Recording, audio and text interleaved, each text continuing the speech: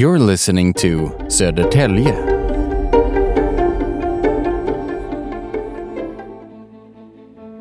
Sala Silver Mine, the Copper Mine in Falun, Malmberget in Gällivare. Swedish mines easily bring to mind the Bergslagen mining region. But once upon a time, iron ore was actually mined in several places around Sörmland, not least in Järna. Just southwest of the town is the Vattgruvsmossen Nature Reserve, a largely untouched woodland full of bogs, mine holes, and damp caves.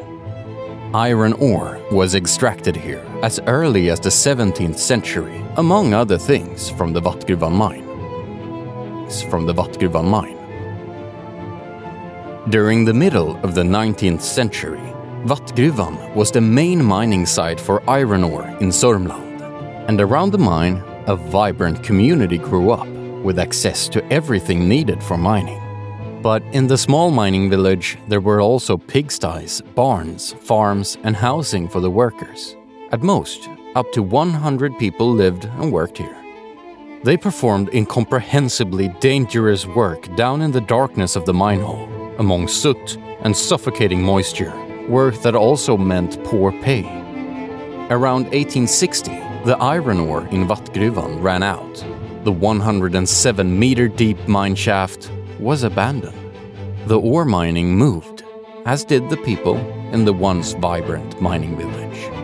When the pumps stopped working, the mine hole quickly filled with water, and what was left down there in the depths remained a secret, because Vattgruvan stood full of water for over 100 years, abandoned and pitch black, with centuries of memories hidden and perhaps forgotten somewhere down there in the depths.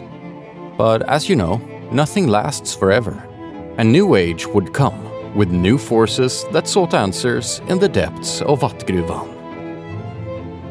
Södertälje Police, mid-1980s. The phone is ringing off the hook. A rumor has taken off. A voice on the other end of the line says that the city's criminals have dumped both weapons and crime victims out in the Järna forests.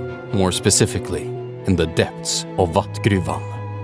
The police are initially skeptical, but as more and more tips come in, the thought arises. Maybe something is hiding at the bottom of Vattgruvan. To find out the truth, diver Sven Nalin is hired for a 107-meter journey straight down into the underground. And he does indeed make quite a few finds. Some scrap metal, some bicycles, the occasional insurance fraud. But no weapons or crime victims. The operation ends, but Sven Nalin has got a taste for the job. He decides to empty the mine of water in order to be able to reveal with certainty what secrets are hidden at the bottom. A major undertaking is underway.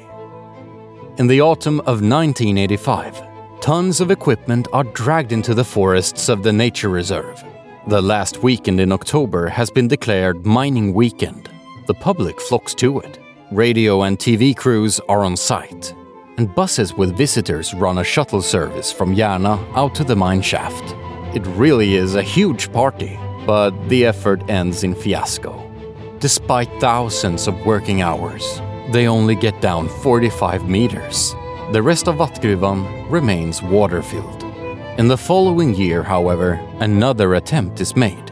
And just before midnight on the 27th of September, when nearly 20 million liters of water have been pumped up, Vattgruvan is finally dry.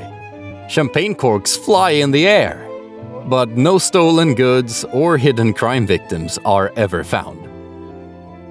So the very next day, Sunday 28th of September 1986, the pumps are switched off.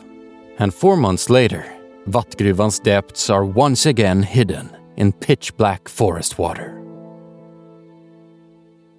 You've been listening to Södertälje.